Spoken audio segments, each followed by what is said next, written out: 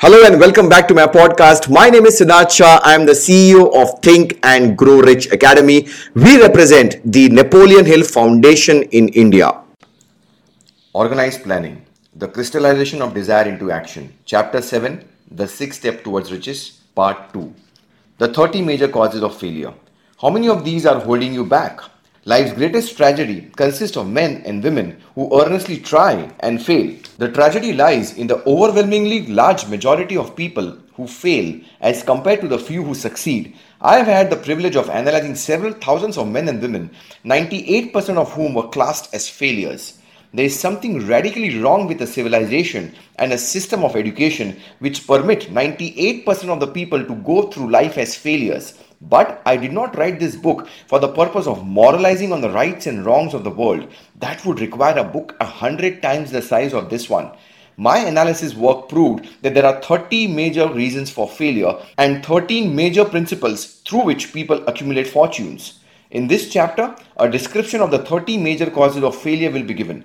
As you go over the list, check yourself by it, point by point, for the purpose of discovering how many of these causes of failure stand between you and success. Number 1. Unfavorable hereditary background. There is but little, if anything, which can be done for people who are born with a deficiency in brain power. This philosophy offers but one method of bridging this weakness through the aid of the mastermind. Observe with profit, however, that this is the only one of the 30 causes of failure which may not be easily corrected by any individual. 2. Lack of a well-defined purpose in life. There is no hope of success for the person who does not have a central purpose or definite goal at which to aim. 98 out of every 100 of those whom I have analyzed had no such aim. Perhaps this was the major cause of their failure.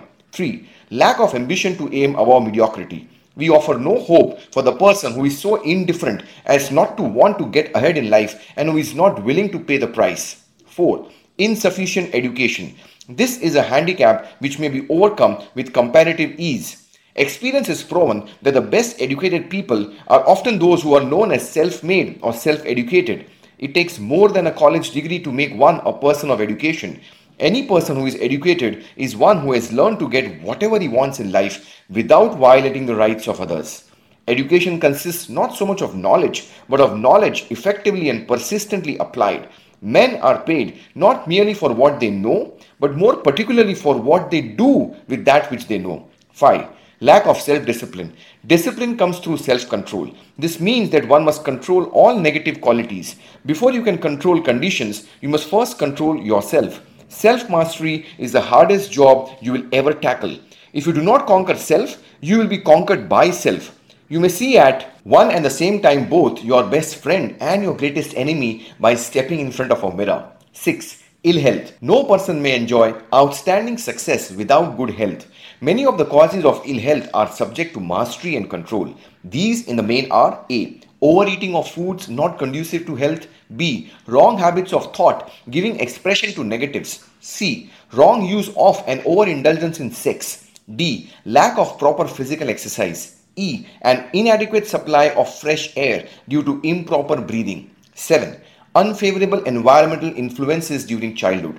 As the twig is bent, so shall the tree grow. Most people who have criminal tendencies acquire them as the result of bad environment and improper associates during childhood. 8. Procrastination. This is one of the most common causes of failure. Old man procrastination stands between the shadow of every human being waiting his opportunity to spoil one's chances of success. Most of us go through life as failures because we are waiting for the time to be right to start doing something worthwhile. Do not wait. The time will never be just right. Start where you stand and work with whatever tools you may have at your command, and better tools will be found as you go along. 9. Lack of persistence. Most of us are good starters but poor finishers of everything we begin. Moreover, people are prone to give up at the first signs of defeat. There is no substitute for persistence. The person who makes persistence his watchword discovers that old man failure finally becomes tired and makes his departure. Failure cannot cope with persistence. 10. Negative personality. There is no hope of success for the person who repels people through a negative personality. Success comes through the application of power, and power is attained through the cooperative efforts of other people. A negative personality will not induce cooperation. 11. Lack of controlled sexual urge. Sex energy is the most powerful of all the stimuli which move people into action. Because it is the most powerful of the emotions, it must be controlled through transmutation and converted into other channels. 12. Uncontrolled desire for something for nothing. The gambling instinct drives millions of people to failure. Evidence of this may be found in a study of the Wall Street crash of 1929, during which millions of people tried to make money by gambling on stock margins. 13. Lack of a well-defined power of decision. Men who succeed reach decisions promptly and change them, if at all, very slowly. Men who fail reach decisions, if at all, very slowly and change them frequently and quickly. Indecision and procrastination are twin brothers. Where one is found, the other may usually be found also. Kill off this pair before they completely hogtie you to the treadmill of failure. 14. One or more of the 6 basic fears. These fears have been analyzed for you in a later chapter. They must be mastered before you can market your services effectively. 15. Wrong selection of a mate in marriage. This is most common cause of failure. The relationship of marriage brings people intimately into contact. Unless this relationship is harmonious, failure is likely to follow. Moreover, it will be a form of failure that is marked by misery and unhappiness, destroying all signs of ambition. 16. Overcaution. The person who takes no chances generally has to take whatever is left when others are through choosing. Overcaution is as bad as undercaution. Both are extremes to be guarded against. Life itself is filled with the element of chance. 17. Wrong selection of associates in business. This is one of the most common causes of failure in business. In marketing personal services, one should use great care to select an employer who will be an inspiration and who is himself intelligent and successful. We emulate those with whom we associate most closely. Pick an employer who is worth emulating. 18. Superstition and prejudice. Superstition is a form of fear. It is also a sign of ignorance. Men who succeed keep open minds and are afraid of nothing. 19. Wrong selection of a vocation. No man can succeed in a line of endeavor which he does not like. The most essential step in the marketing of personal services is that of selecting an occupation into which you can throw yourself wholeheartedly. 20. Lack of concentration of effort. The jack of all trades seldom is good at any. Concentrate all your efforts on one definite chief aim. 21. The habit of indiscriminate spending. The spendthrift cannot succeed mainly because he stands eternally in fear of poverty. Form the habit of systematic saving by putting aside a definite percentage of your income. Money in the bank gives one a very safe foundation of courage when bargaining for the sale of personal services. Without money, one must take what one is offered and be glad to get it. 22. Lack of enthusiasm. Without enthusiasm, one cannot be convincing. Moreover, enthusiasm is contagious and the person who has it under control is generally welcome in any group of people. 23. Intolerance. The person with a closed mind on any subject seldom gets ahead. Intolerance means that one has stopped acquiring knowledge. The most damaging forms of intolerance are those connected with religious, racial, and political differences of opinion. 24. Intemperance. The most damaging forms of intemperance are connected with eating, strong drink, and sexual activities. Overindulgence in any of these is fatal to success. 25. Inability to cooperate with others. More people lose their positions and their big opportunities in life because of this fault than for all other reasons combined. It is a fault which no well-informed businessman or leader will tolerate. 26. Possession of power that was not acquired through self-effort. Sons and daughters of wealthy men and others who inherit money which they did not earn. Power in the hands of one who did not acquire it gradually is often fatal to success. Quick riches are more dangerous than poverty. 27. Intentional dishonesty. There is no substitute for honesty. One may be temporarily dishonest by force of circumstances over which one has no control without permanent damage. But there is no hope for the person who is dishonest by choice. Sooner or later, his deeds will catch up with him and he will pay by loss of reputation and perhaps even loss of liberty. 28. Egotism and vanity. These qualities serve as red lights which warn others to keep away. They are fatal to success. 29. Guessing instead of thinking. Most people are too indifferent or lazy to acquire facts with which to think accurately. They prefer to act on opinions created by guesswork or snap judgments. 30. Lack of capital. This is a common cause of failure among those who start out in business for the first time without sufficient reserve of capital to absorb the shock of their mistakes and to carry them over until they have established a reputation. 31. Under this, name any particular cause of failure from which you have suffered that has not been included in the foregoing list. In these 30 major causes of failure is found a description of the tragedy of life, which obtains for practically every person who tries and fails. It will be helpful if you can induce someone who knows you well to go over this list with you and help to analyze you by the 30 causes of failure. It may be beneficial if you try this alone. Most people cannot see themselves as others see them. You may be one who cannot. The oldest of admonitions is, man, know thyself. If you market merchandise successfully, you must know the merchandise. The same is true in marketing personal services. You should know all of your weaknesses in order that you may either bridge them or eliminate them entirely.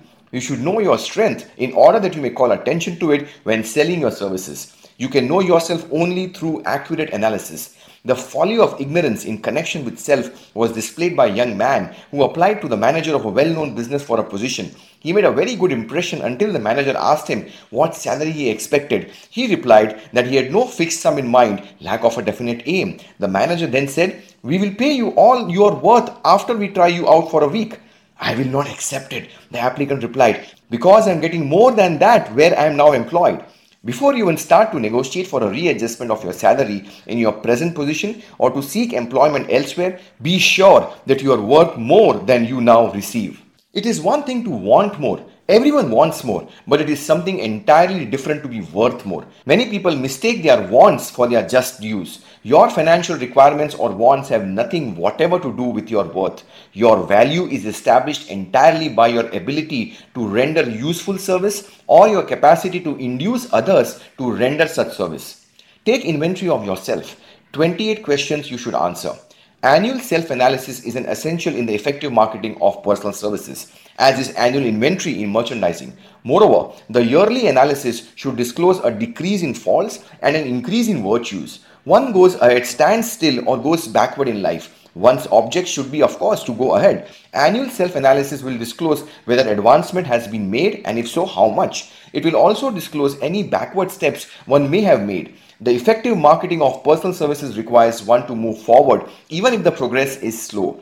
Your annual self-analysis should be made at the end of each year, so you can include in your New Year resolutions any improvements which the analysis indicates should be made. Take this inventory by asking yourself the following questions and by checking your answers with the aid of someone who will not permit you to deceive yourself as to their accuracy. Self-analysis questionnaire for personal inventory. 1. Have I attained the goal which I have established as my objective for this year? You should work with a definite yearly objective to be attained as a part of your major life objective. 2. Have I delivered service of the best possible quality of which I was capable, or could I have improved any part of this service? 3. Have I delivered service in the greatest possible quantity of which I was capable? 4. Has the spirit of my conduct been harmonious and cooperative at all times? 5. Have I permitted the habit of procrastination to decrease my efficiency, and if so, to what extent? 6. Have I improved my personality, and if so, in what ways? 7. Have I been persistent in following my plans through to completion? 8. Have I reached decisions promptly and definitely on all occasions? 9. Have I permitted any one or more of the 6 basic fears to decrease my efficiency? 10. Have I been either overcautious or undercautious? 11. Has my relationship with my associates in work been pleasant or unpleasant? If it has been unpleasant, has the fault been partly or wholly mine? 12. Have I dissipated any of my energy through lack of concentration of effort? 13. Have I been open-minded and tolerant in connection with all subjects? 14. In what way have I improved my ability to render service? 15. Have I been intemperate in any of my habits? 16. Have I expressed either openly or secretly any form of egotism? 17. Has my conduct towards my associates been such that it has induced them to respect me? 18. Have my opinions and decisions been based upon guesswork or accuracy of analysis and thought? 19. Have I followed the habit of budgeting my time, my expenses, and my income, and have I been conservative in these budgets?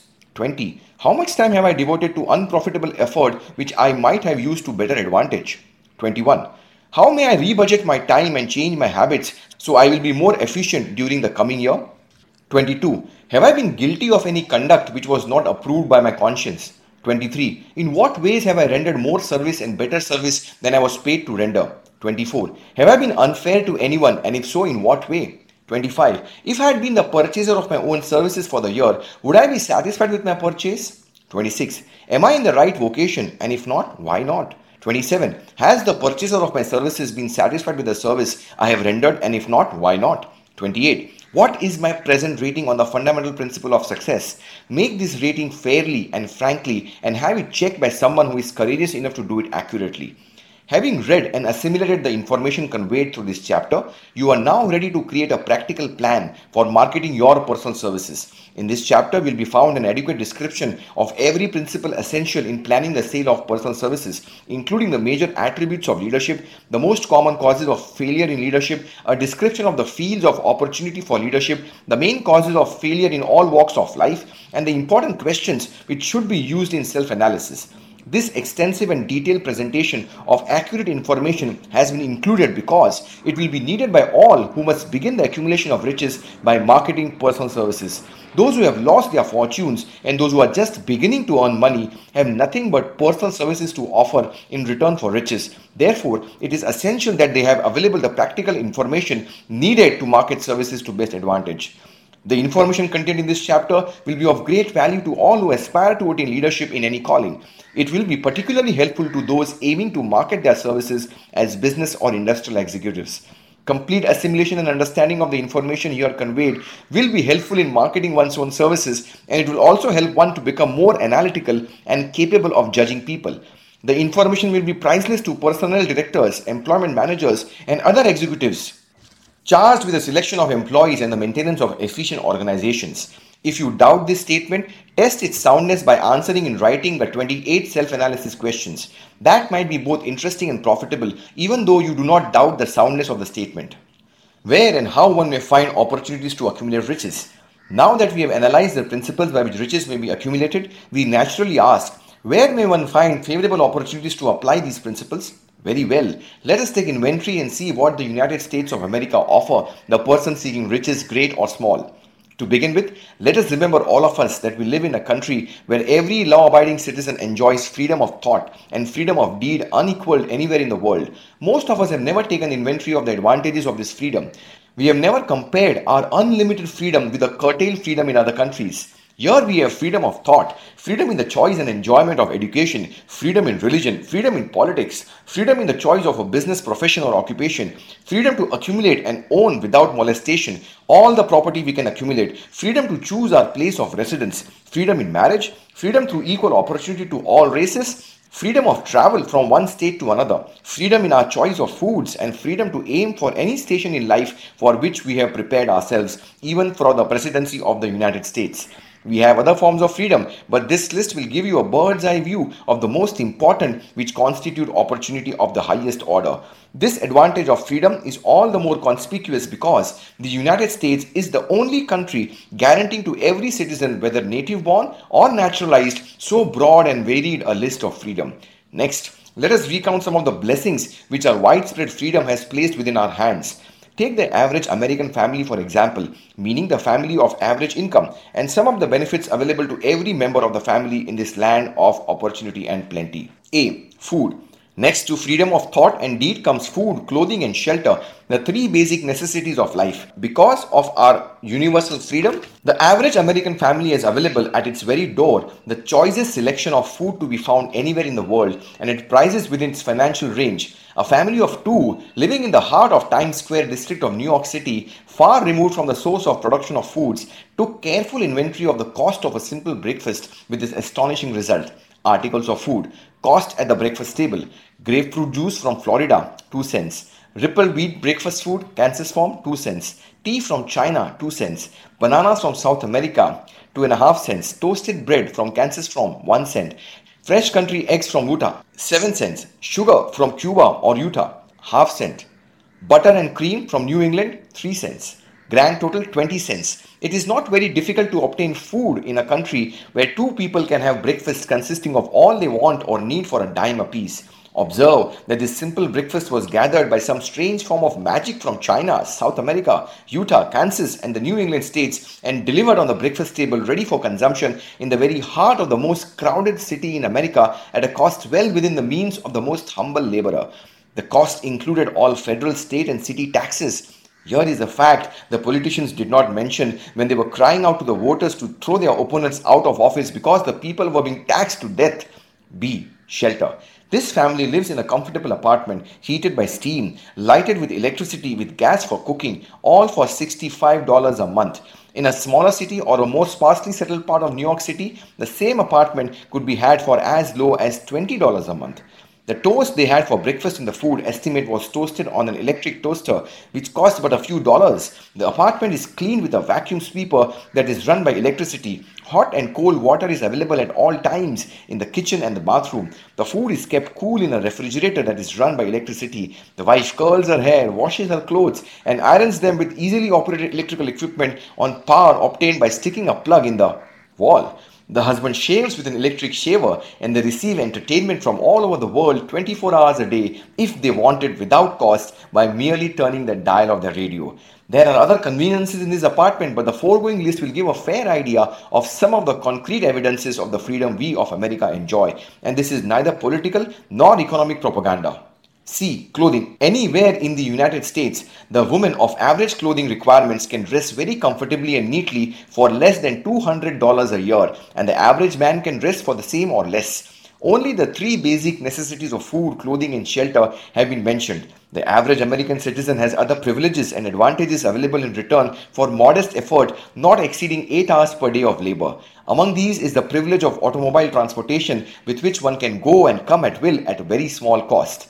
The average American has security of property rights not found in any other country in the world. He can place his surplus money in a bank with the assurance that his government will protect it and make good to him if the bank fails. If an American citizen wants to travel from one state to another, he needs no passport, no one's permission. He may go when he pleases and return at will. Moreover, he may travel by train, private automobile, bus, airplane, or ship as his pocketbook permits. In Germany, Russia, Italy, and most of the other European and Oriental countries, the people cannot travel with so much freedom and at so little cost. The miracle that has provided these blessings.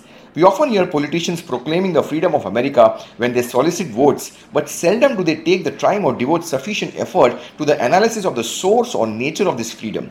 Having no axe to grind, no grudge to express, no ulterior motives to be carried out, I have the privilege of going into a frank analysis of that mysterious, abstract, greatly misunderstood something which gives to every citizen of America more blessings, more opportunities to accumulate wealth, more freedom of every nature than can be found in any other country.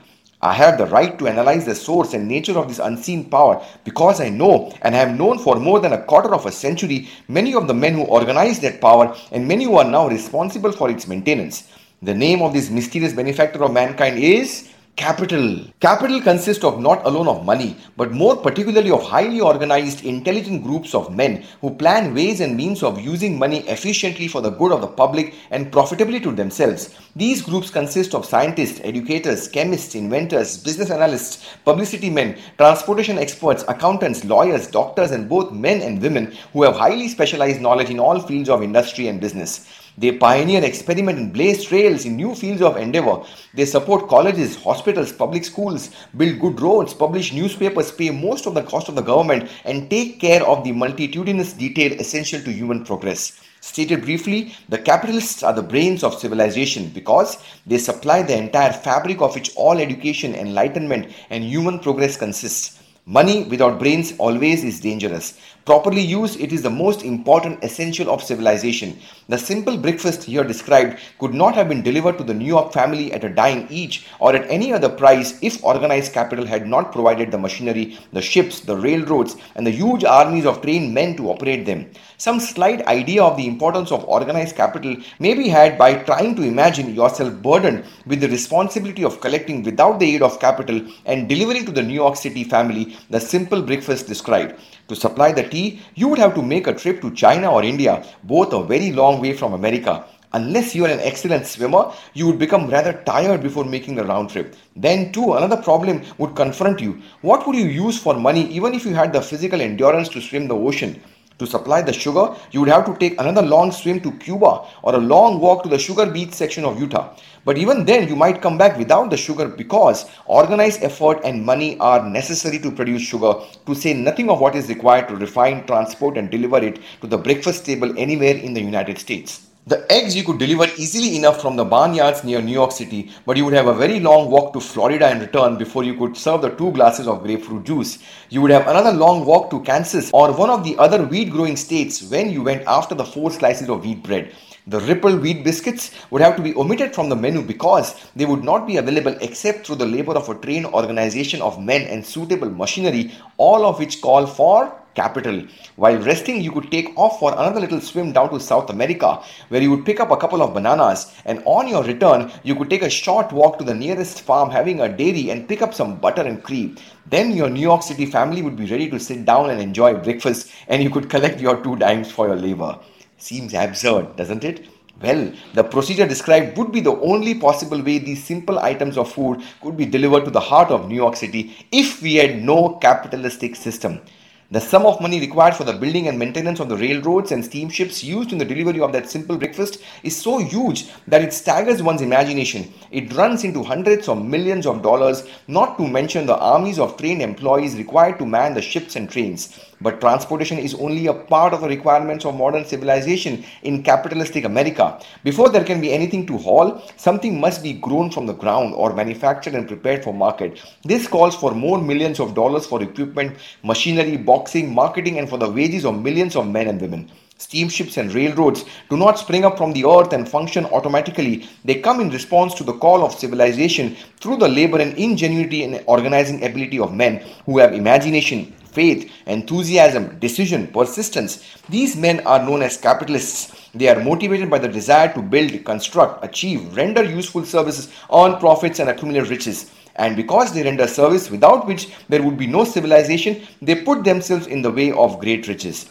Just to keep the record simple and understandable, are the self-same men of whom most of us have heard soapbox orators speak. They are the same men to whom radicals, racketeers, dishonest politicians or grafting labor leaders refer as the predatory interests or Wall Street. I am not attempting to present a brief for or against any group of men or any system of economics. I am not attempting to condemn collective bargaining when I refer to grafting labor leaders, nor do I aim to give a clean bill of health to all individuals known as capitalists. The purpose of this book, a purpose to which I have faithfully devoted over a quarter of a century, is to present all who want the knowledge, the most dependable philosophy through which individuals may accumulate riches in whatever amounts they desire.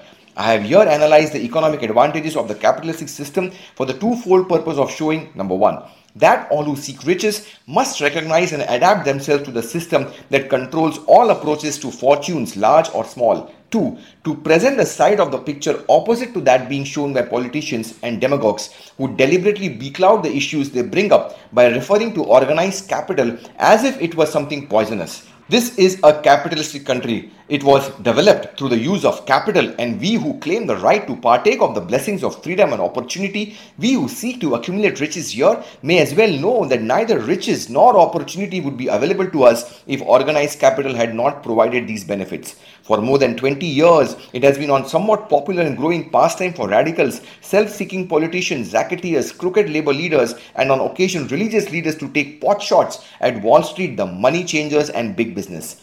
The practice became so general that we witnessed during the business depression the unbelievable sight of high government officials lining up with the cheap politicians and labor leaders with the openly avowed purpose of throttling the system which has made industrial America the richest country on earth. The lineup was so general and so well organized that it prolonged the worst depression America has ever known. It cost millions of men their jobs because those jobs were inseparably a part of the industrial and capitalistic system which formed the very backbone of the nation. During this unusual alliance of government officials and self-seeking individuals who were endeavoring to profit by declaring open season on the American system of industry, a certain type of labor leader joined forces with the politicians and offered to deliver voters in return for legislation designed to permit men to take riches away from industry by organized force of numbers instead of the better method of giving a fair day's work for a fair day's pay.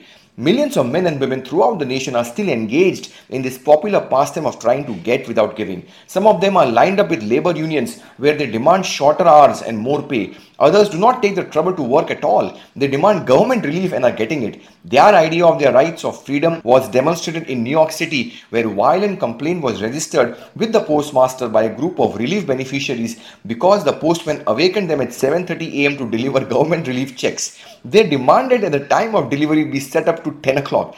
If you are one of those who believe that riches can be accumulated by a mere act of men who organize themselves into groups and demand more pay for less service, if you are one of those who demand government relief without early morning disturbance when the money is delivered to you, if you are one of those who believe in trading their votes to politicians in return for the passing of laws which permit the raiding of the public treasury, you may rest securely on your belief with certain knowledge that no one will disturb you, because this is a free country where every man may think as he pleases, where nearly everybody can live with but little effort, where many may live well without doing any work whatsoever. However, you should know the full truth concerning this freedom of which so many people boast and so few understand. As great as it is, as far as it reaches, as many privileges as it provides, it does not and cannot bring riches without effort.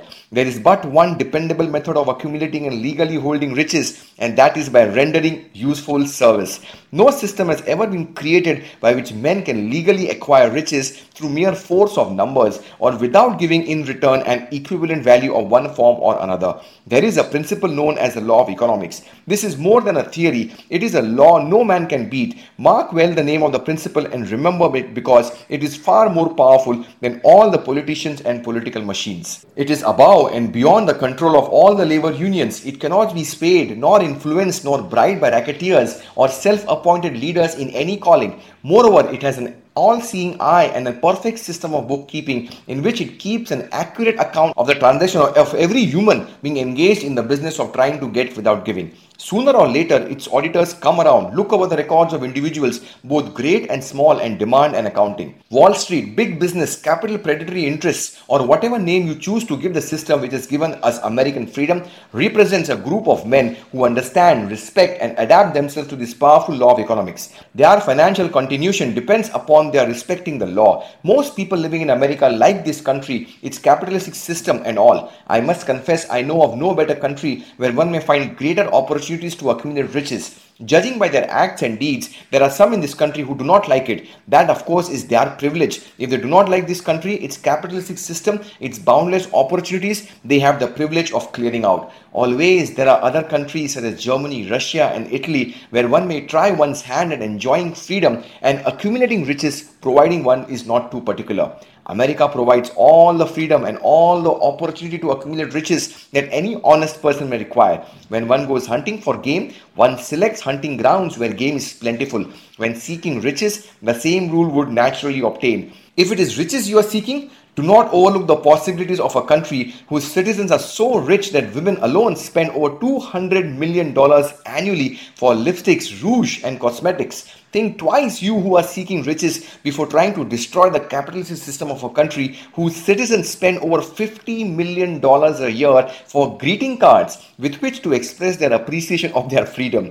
If it is money you are seeking, consider carefully a country that spends hundreds of millions of dollars annually for cigarettes, the bulk of the income from which goes to only 4 major companies engaged in supplying this national builder of nonchalance and quiet nerves. By all means, give plenty of consideration to a country whose people spend annually more than $15 million for the privilege of seeing moving pictures and toss in a few additional millions for liquor, narcotics, and other less potent soft drinks and giggle waters. Do not be in too big a hurry to get away from a country whose people willingly, even eagerly hand over millions of dollars annually for football, baseball, and prize fights. And by all means, stick by a country whose inhabitants give up more than $1 million a year for chewing gum and another million for safety razor blades. Remember also that this is but the beginning of the available sources for the accumulation of money. Only a few of the luxuries and non-essentials have been mentioned. But remember that the business of producing, transporting, and marketing these few items of merchandise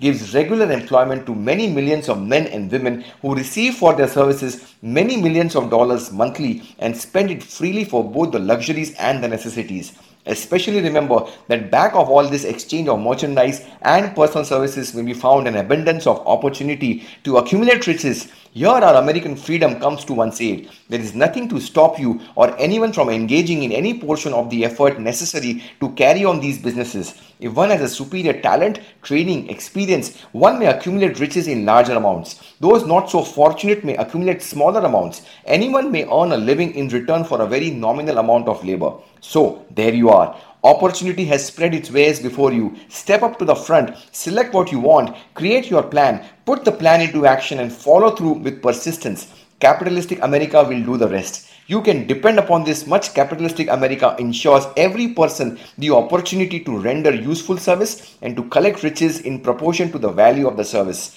The system denies no one this right, but it does not and cannot promise something for nothing, because the system itself is irrevocably controlled by the law of economics, which neither recognizes nor tolerates for long getting without giving. The law of economics was passed by nature. There is no Supreme Court to which violators of this law may appeal. The law hands out both penalties for its violation and appropriate rewards for its observance without interference or the possibility of interference by any human being. The law cannot be repealed. It is as fixed as the stars in the heavens and subject to and a part of the same system that controls the stars. May one refuse to accept oneself to the law of economics? Certainly, this is a free country where all men are born with equal rights, including the privilege of ignoring the law of economics. What happens then? Well, nothing happens until large numbers of men join forces for the avowed purpose of ignoring the law and taking what they want by force. Then comes the dictator with well-organized firing squads and machine guns. We have not yet reached that stage in America, but we have heard all we want to know about how the system works. Perhaps we shall be fortunate enough not to demand personal knowledge of so gruesome a reality.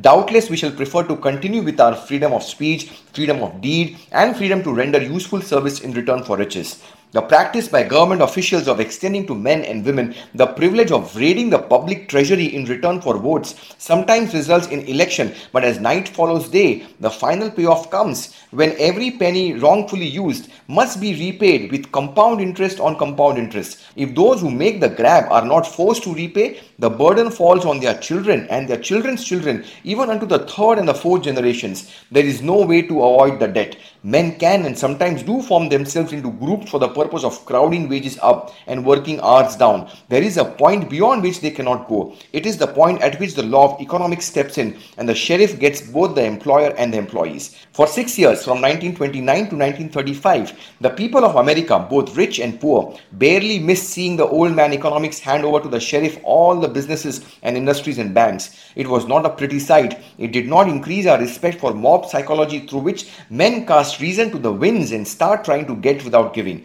We who went through those 6 discouraging years when fear was in the saddle and faith was on the ground cannot forget how ruthlessly the law of economics exacted its toll from both the rich and poor, weak and strong, old and young. We shall not wish to go through another such experience. These observations are not founded upon short-term experience. They are the result of 25 years of careful analysis of the methods of both the most successful and the most unsuccessful men America has known. End of part 2 of organized planning. Thank you. Thank you so much for listening to this podcast. Leave a review, share, subscribe to my podcast, and also follow me on other social media handles. And I'll see you in the next one. Thank you so much. Take care. Bye.